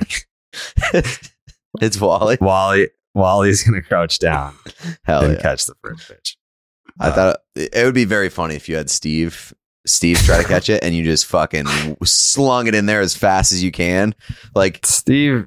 Having Steve embarrass him, bone in his body. But that's what I'm saying. Having Steve embarrass himself on your first pitch would be unbelievable.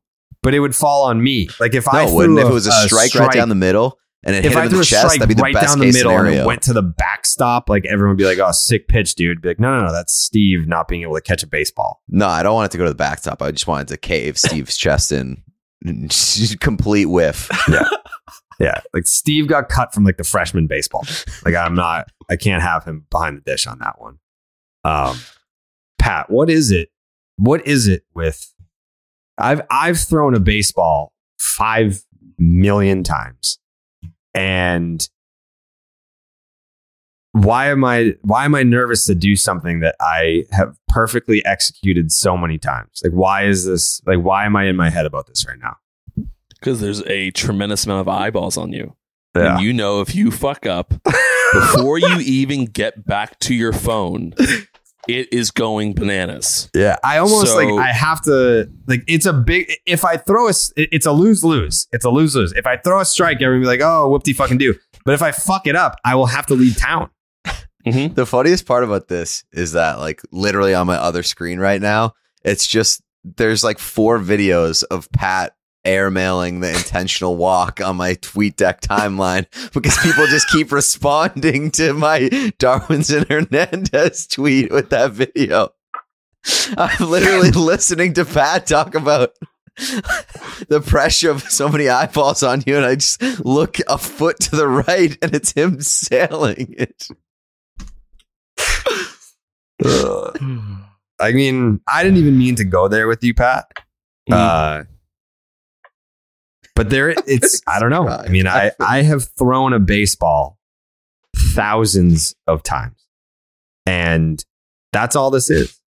Anytime you get put in front of a large group of people and do something that is perceived to be extraordinarily easy, it just makes things way tougher because people now, like, even when I was playing baseball, like even when I was in the big leagues, like if the overthrow, right? That's embarrassing, no doubt, but it's embarrassing because I'm a Major League Baseball player and I should be that particular stuff should be easy all the time. You're about to go do something that almost 90% of the population can probably all do.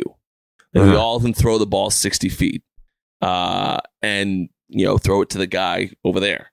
Like, so you are doing, like, everyone on Twitter pretty much can make fun of you for fucking this up because you can do it. Mm-hmm. Like they can do it. Like when people want to give me shit about my statistics, and I clap back and be like, all right, hold on, I'm just gonna look up at yours, and they're not fucking there because that's because you never played in the fucking big leagues.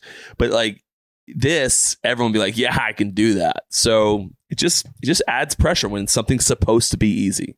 If you're about to go up there and they're like, all right, Jared, do 6 somersaults in a row. That's fucking difficult. You're not that nervous. No way you're gonna execute this. Yeah. But because you're supposed to just throw the ball to home plate, that makes it way tougher. I think the fact that it's the Yankees too, like it's not the crowd that's in my head.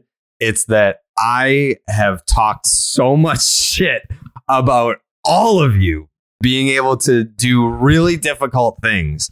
And I'm trying to do a pretty easy thing right now. So if I fuck this up, I have to leave town. I have to delete my account. I got to leave town. Like there's a lot of pressure. Have you been practicing? I'm not talking about. No. Yeah, you shouldn't have to practice throwing the ball 60 feet. But I'm not talking about the crowd at Fenway. To be quite frank with you, no one's really going to be paying attention. Right. Like it's the first Twitter's pitch. It's not about the crowd there. Yes. It's about who's taking a video, and it's going to go on Twitter. Crowd. Yes, I'm throwing the first pitch for Twitter. It's not for the people that are there. Like I can't. I've been to a million Red Sox games. I can't remember first pitches. Like no one cares. I don't remember any. Like I remember the Steve Aoki one because he literally threw it over the backstop. Like you remember that one, but. This is literally just for Twitter and a video that will live on forever. If I fuck this up or if I make fun of someone that can't hit the strike zone, that video will get tweeted at me until the day that I die. So you bet your ass. Yeah. That so if something were to go wrong for you, Jared, in this, you bet your ass I'm on the next podcast. No, there will be no podcast. I'm retiring. The positive here though is that if you do fuck it up and if you do chunk it, you can ask Sydney Sweeney for help. You got that lifeline. Ooh, like, yo, that's true. I could use some lessons here. I'll tell you what though. I'm gonna give you the scouting report. If I fuck this up, it's not because I'm one-hopping it. It's because I'm airmailing it. Like wherever if I miss, it's going to hit the invisible right-handed batter in the face. Mm-hmm. That's where it's going to miss. It's going to be up and to the right. 100%. Everyone that misses on first pitches is because they're nervous, so they don't move their arm fast enough as they usually would do. They leave their arm behind, and then it just airmails it off the right side, arm side. Yeah. So, I mean, I feel like I'm not going to throw it as hard as I can because the person that's catching is not wearing gear and they need to be healthy for the game. So I'm going to put a little zip. Like it's not going to be a lollipop.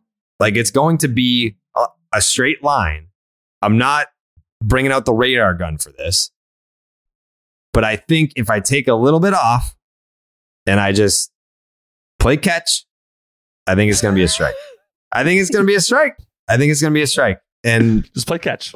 But that's why it's a lose-lose is because let's just say it's a strike, but I clearly didn't throw it as hard as I possibly could. Then everyone's gonna be like, oh, you fucking pushed out. Like, you're supposed to be the Rocket and you didn't fucking throw it as hard as you could. Like, yeah, no shit, I didn't throw it as hard as I could.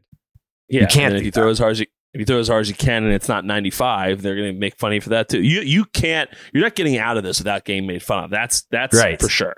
Right. That's why it's almost worth it to just be like, I'm going to throw it over the fucking Fenway Park sign. From the mound, I bet you I could throw it out of the ballpark. It's a lot further than you think. Yeah, that's have you tried? Crazy. Have I tried? Yeah. No, it's actually not really well. It's kind of frowned upon to be a baseball player and try to throw out your arm.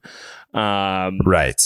But it's just further than you anticipate. If you're going to go the shortest part of the park, which is probably the Monster, you have to get that really fucking high, and then you're looking about the right field line. That's not that close. Did you just say it's not? throw the ball over the wall from the mound? I'm saying distance-wise, you're probably the monster's probably closest to you on the mound, right? But you'd have to the height you'd have to have in order to get it. I'm confident that I could probably get it out over the monster, but I don't think Jared could do it. I was more asking Jared. I was trying to look for confirmation that that's what he said, because that's preposterous. No. Where the press box is, I'm saying from the mound, the behind home over plate the press box. Oh, maybe, I don't know. Maybe I'd have to see it in person. Yeah, it's a lot further than you think. I think I could throw it over the monster from like the outfield, easy. Oh, yeah, if you're in left field, I believe you could too. Yeah, but the monster's not as tall. Yeah, the monster's not as tall as the press box is. It's 30. Yeah, it's 37 feet high. The monster or the press box? The monster. Okay, yeah, the press box is taller. No. Yes. Yeah. Yeah. Having to throw it over that, I don't think you could do it. Yeah, I don't think I could. That's far as far. I'm not even confident I could do that. I don't want to die on that hill. This is very much Napoleon Dynamite. I could throw the football over the mound. Yeah. Good reference. But that's what's going to happen is I'm going to throw like a 50 mile an hour strike right down the middle, and everyone's going to be like, you're a pussy for not throwing it as hard as you can. And I can live with that. I would much rather be a pussy for not throwing it as hard as I possibly can at this person during a ceremonial first pitch than try to throw it as hard as I can and fucking smoke a photographer that's behind home plate. The good news is that we already know that you top out at 68. I top out at 82.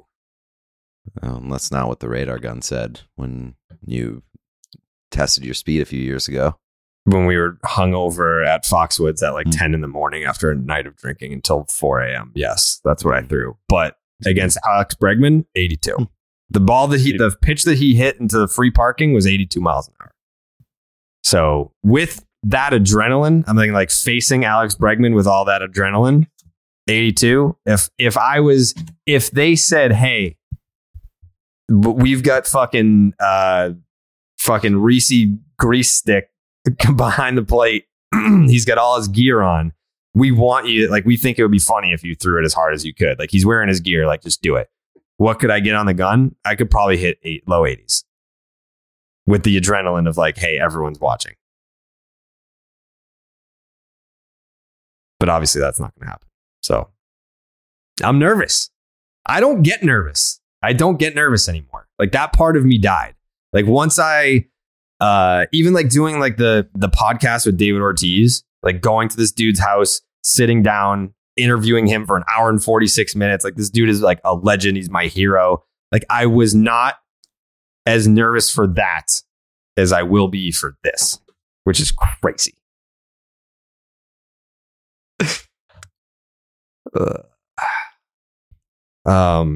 Pat, do you think I'm going to throw a strike? Yes, I do. Tyler? I actually am going to go yes. Pete? I also think yeah. Jake? I mean, I'm going to be filming it, so I might be in that spot that where if you release it early, I might get drilled. So I hope so. Ooh, the old Jordan DeAndre. Yeah. Do you think you're going to be behind the catcher? That's where they told me to be. Yeah. Okay. All right. I guess we're going to find out on Sunday night. I mean, we have one more podcast before that anyway. So it's going to be something. It's going to be something. And so is Freshly. Freshly is something too. Jake, you have Freshly tonight for dinner? Yeah, I had 2 of them. Yeah, I know you did. Because it's food that's fast that doesn't have to be fast food. Do you follow that? It's not fast food. When you think of fast food, you're like, oh, that's not nutritional. But Freshly is fast, and it's not fast food. Try and keep up. Freshly offers quality meals without the hard work. Their meals are designed by nutritionists, cooked by chefs, then delivered fresh. Other meal deliveries need to be prepped and cooked, but Freshly is ready to eat in just 3 minutes. That's why Jake could have 2. No one wants to spend an hour cooking dinner after a rough day at work or an infuriating commute. At the end of a long day, takeout doesn't have to be your only option for an easy dinner. Whether it's for you or your whole family, Freshly gives you convenience, flavor, and nutrition. That's why I started using Freshly. I know Jake's been a Freshly guy, but I hopped on the Freshly train this year, and it's made my life a whole lot easier because I am really busy and I don't have time to order meals or cook them myself. I haven't really even used my kitchen at all. It's a really nice kitchen. Thanks to Freshly for that. Get delicious, chef-made, nutrient-packed meals delivered straight to your door. I'm good for one hiccup a podcast. No cooking required. Fresh, never frozen, ready to heat and enjoy in just 3 minutes. Use the Freshly website or their app to find meals that fit your lifestyle with plans that work for your dietary needs, preferences, tastes, and family size. Choose from over 50 nutritionist-designed entrees like their classic steak peppercorn, multi-serve sides like their masterful mac and cheese, or their new line of plant-based meals. Skip the grocery shopping and dirty dishes. Your meals arrive cooked and fresh every single week. New meals are added weekly, so you're never stuck eating the same thing over and over. Stop stressing about dinner. Right now, Freshly is offering our listeners $125 off your first 5 orders when you go to freshly.com/Boston. That's $125 off at freshly.com/Boston. I would say that's a pretty good deal if you're looking to get into the Freshly game, to take a nice little chunk off that. $125. What a deal.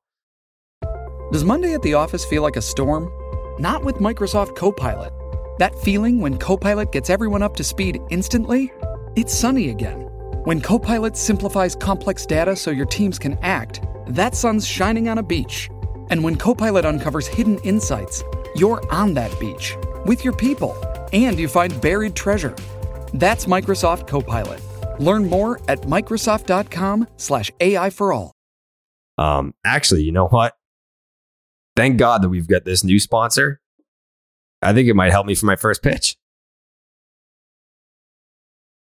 CBDMD. We got a new sponsor. It's a late season call-up, if you will. CBDMD, the leaders in hemp-based CBD and Delta-9 THC products. These guys have everything that you need to straight up feel better. And their latest breakthrough is Delta-9 THC. These sneaky innovators found a way to get these Delta-9 THC products shipped directly to your door. Some restrictions may apply, because of course they do. So check your local laws before purchasing. But I'm telling you, stuff is the real deal. They've got gummies packed with 10 milligrams of THC, perfect for winding down after watching the Red Sox blow yet another lead, or maybe even a lead that they never even had. They're just blowing the game in general. 10 milligrams, does that sound like a lot to you? Because CBDMD has you covered with their microdose soft gels with just 1 milligram of THC.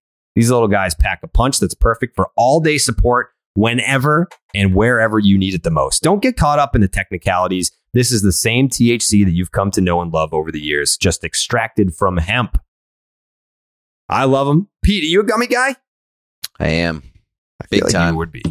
Big time. You've been a gummy guy. Yeah. Yeah, I feel like that's probably the move for the first pitch.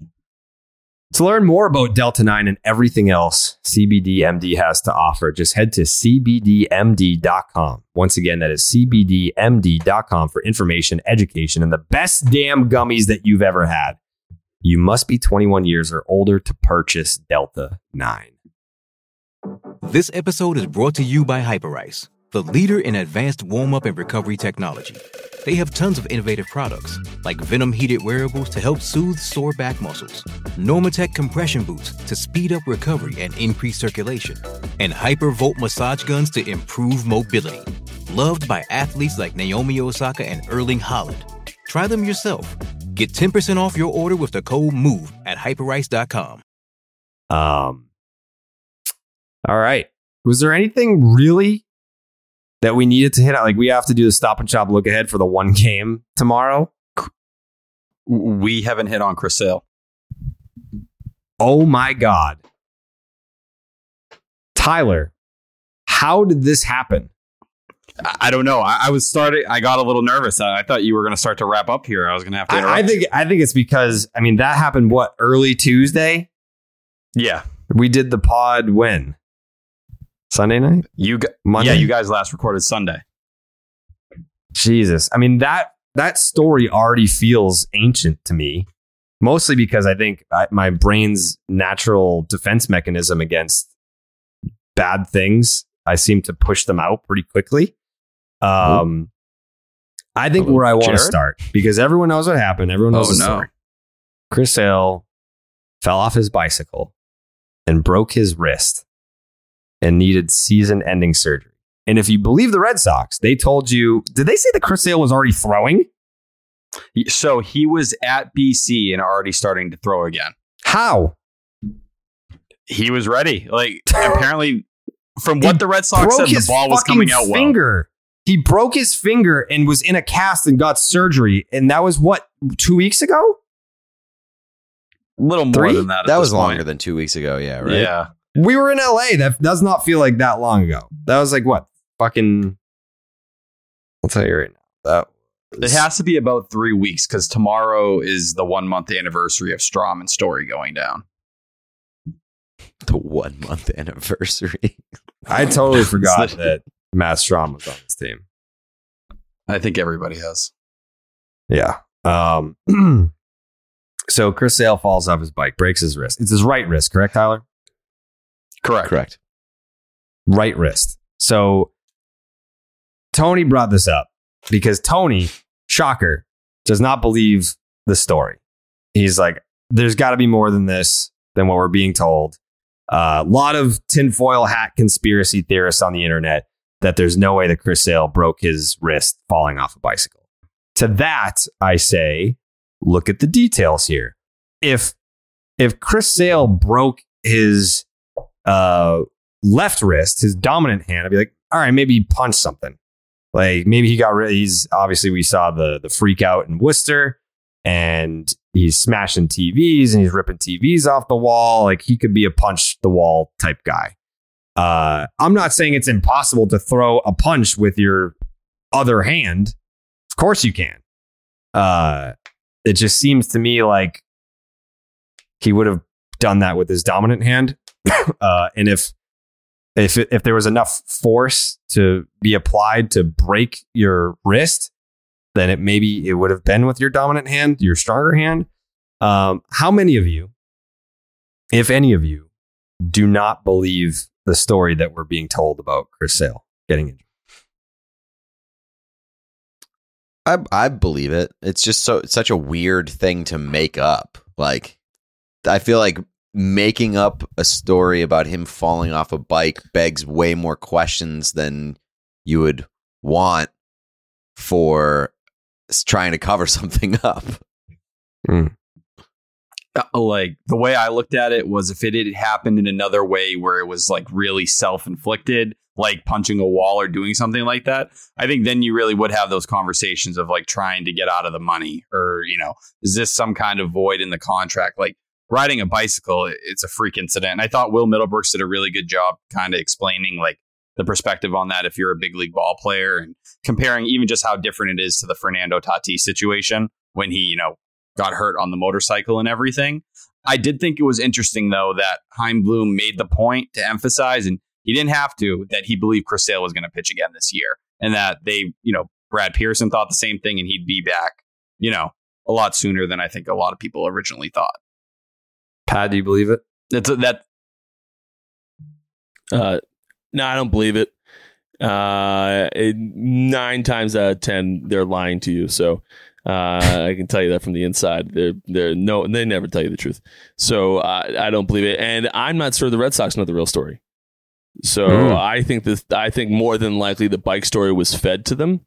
It could be the real case. I'm just speculating, but anytime someone gets hurt outside of the field, you're never getting the real story. I could see he's that. not riding a bike right around JetBlue. So they're so careful with guys like that at the field.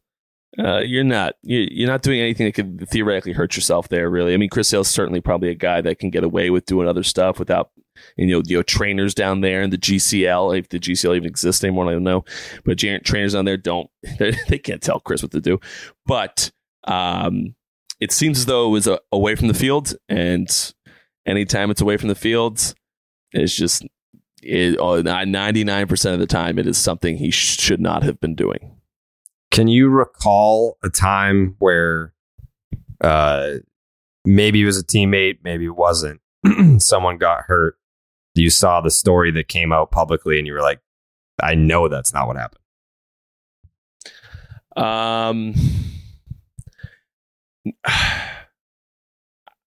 There's been times where I can recall stuff like that. I can't recall a specific one off the top of my head, but I can certainly, I know of there's just so many dirty little secrets in baseball as far as keeping things secret. So, and I know Jerry not just had baseball. Yeah, it's everywhere. So like, I certainly think I've seen things covered up in a much more aggressive fashion, and for minor leaguers. So, it just, I can recall cover-ups. I can't necessarily recall. I can also recall doing things that no one got hurt, fortunately. But if someone did, we certainly weren't going to feed them the story that, me and Mookie were at the whatever the Planet Fitness or LA Fitness down in Florida playing pickup basketball after the day's workouts with a bunch of random strangers. We're not going to feed that story. Mm-hmm. If Mookie were to get hurt, we're going to come back and say he was riding his bike trying to get in better shape. So, it just, also Chris Sale doesn't seem like a bike guy. I don't know. Maybe that's just me, but no, I can't recall. If he's a bike guy, he's one of those like tall bicycles, like the bicentennial bicycles. Yeah. The giant wheel and small wheel in the back. That's Chris Sale bike. Yeah, the only thing I can certainly recall is a pretty aggressive cover up, but I just can't talk about that. That's just not I don't remember what came out publicly later on, and I don't want to throw anyone under the bus. What does it have to do with? I don't want to say that. I'll tell you after the show. Okay. I will say, so after all this happened, I kind of dove down into Chris Sale's injury history, and it did remind me of that story from 2015 where he got hurt, like emptying out a truck or something. Like he was moving or taking something and he injured his foot. And I think he pretty much missed his first start. And everyone at that time thought that story was really fishy too. That he was like, I had done it 1,000 times, lifting stuff taken out of a truck, and this time it gave out on me. I remember hearing a story about Chris back in the day that he like bought a house down in Florida and like just fucking one night decided that I don't know if he was going to get work done on the house or what have you. I don't really know, but I remember hearing a story of he just bought like $2,000 worth of fireworks and just lit them up in the house. What? Holy shit. And whether that is an exaggeration or not, just the fact that story is being told, I'm sure part of it's true at least. Yeah. The guy is an animal. I mean, that's one of the reasons he's so good at what he does, or when he was healthy, why he was so fucking good. So I don't blame him. I still love that about him. But like I said, like there's just nothing the public gets is real. Like you guys get all spoon-fed PR bullshit, especially with a guy like Chris Sale. So it's just. No, he probably wasn't riding his bike. He wasn't on a mongoose out in the wilderness doing tricks. It's just not what was happening. Yeah. I don't know. I mean, I guess we'll never know. Or maybe, I don't know, 10 years from now, if we're still doing the show and we get Chris Sale on, be like, all right, so what really happened with the bike? Then he'd be like, all right, here's the story. Yeah, exactly. I was playing basketball. I went up for a dunk. Someone undercut me. I landed on my wrists and I broke my wrist that way. That's a realistic story. I've seen that happen. When professional athletes fall off a bike that is 3 feet off the ground, they don't typically break wrists. Yeah, I guess. I'm not going to sit here and say it's not fishy.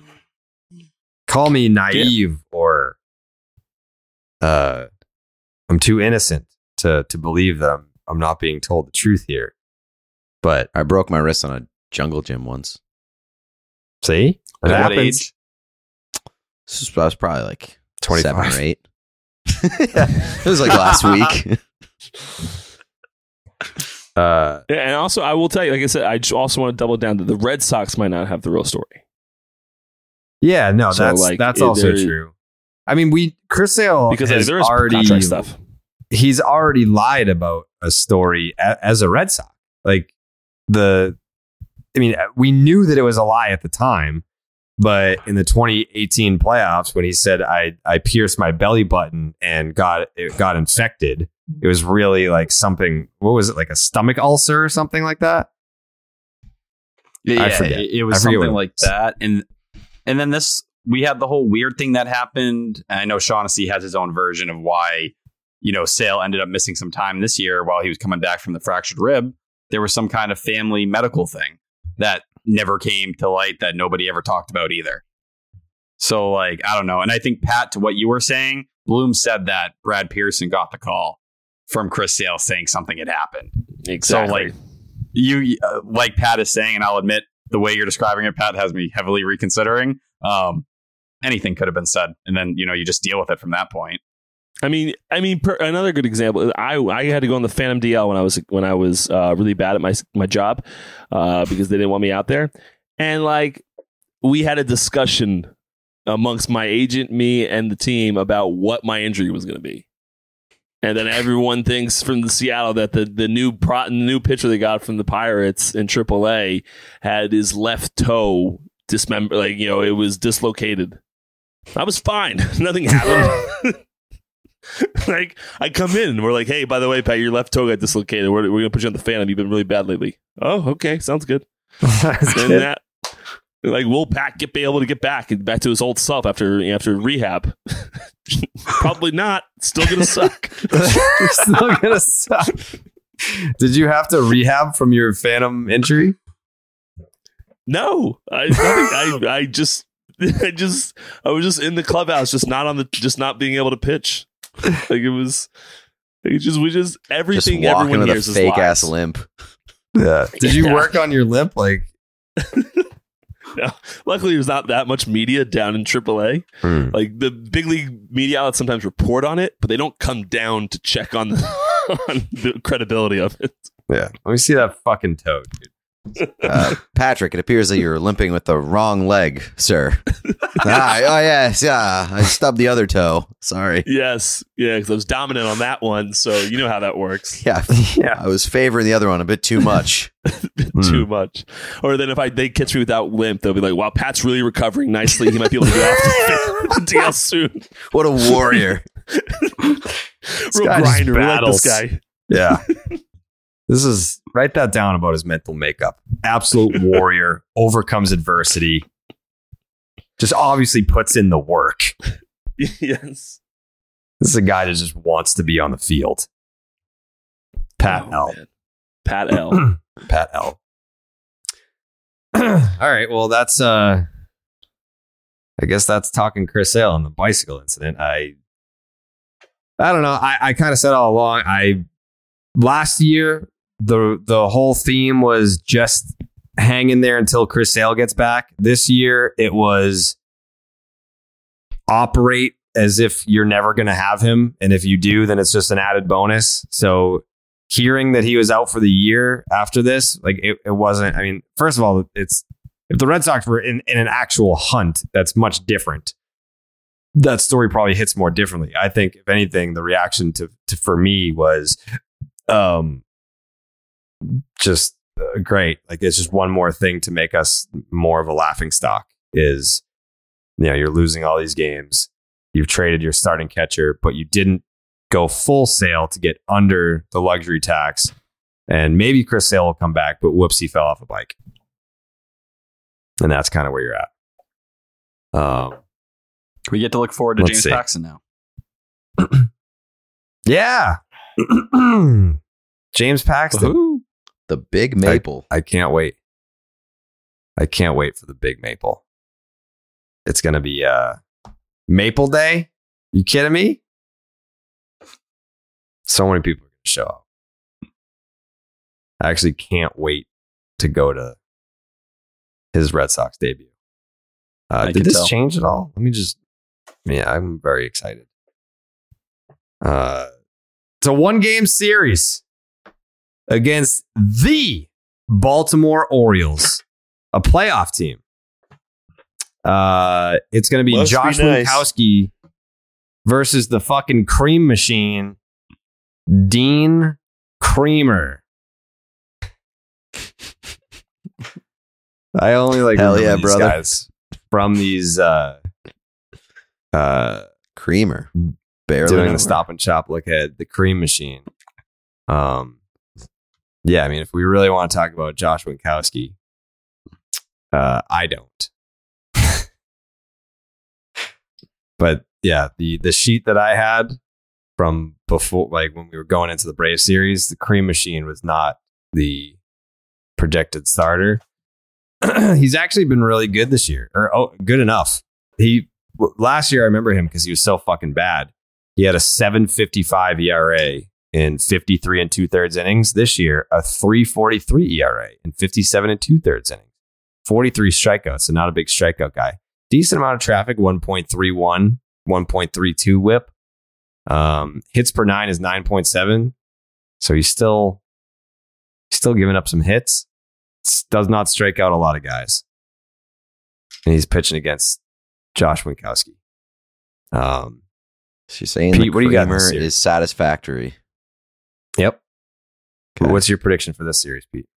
I'm going to predict a very bold sweep for the Red Sox. Wow. Red Sox sweep. Damn, dude. Huge series win for the boys. Damn, dude. Tyler? I really do want to pick the Red Sox, but I can't. I feel like the Red Sox are the complete opposite of the Orioles. The Orioles have all these great vibes. Everyone's so happy. Everything's coming together. It feels like the Red Sox, things are just getting darker. You are going to have, Schreiber and probably not Whitlock, but you'll have Schreiber. Okay. You have one bullpen arm to kind of get you through. I just think it feels like everything is trending toward the Orioles' way. They trade Jorge Lopez, Trey Mancini. They don't flinch. They just keep winning. So yeah, I think it's going to continue to get ugly for the Red Sox. The thing is, though, they win the games you don't expect them to win. They might pull one off, but it feels more realistic they somehow win a couple against the Yankees, and then we're sitting here laughing at the Yankees, but still depressed. Would love that. Well, Jake, I don't know where you're going with this one. I think we're going to give out some ketchup tomorrow night. I got a sweet. Wow. All right. I think the Red Sox are going to lose.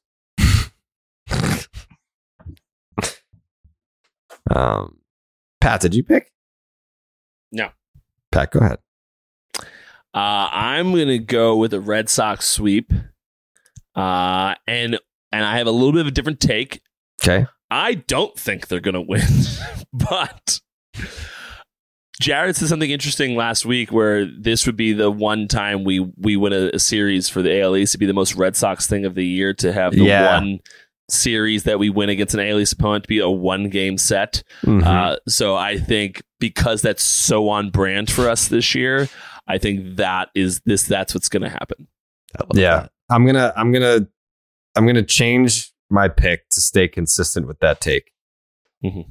The Red Sox are gonna win this game, and it will be the only series that they win against an AL East team this year. It was a 1-game series against the Baltimore Orioles. Absolutely love that. Yep. That's what's gonna happen. Jake's takes? I just want to shout out Caleb Ort. He pitches like every game now, and he also kind of sucks. So good for him.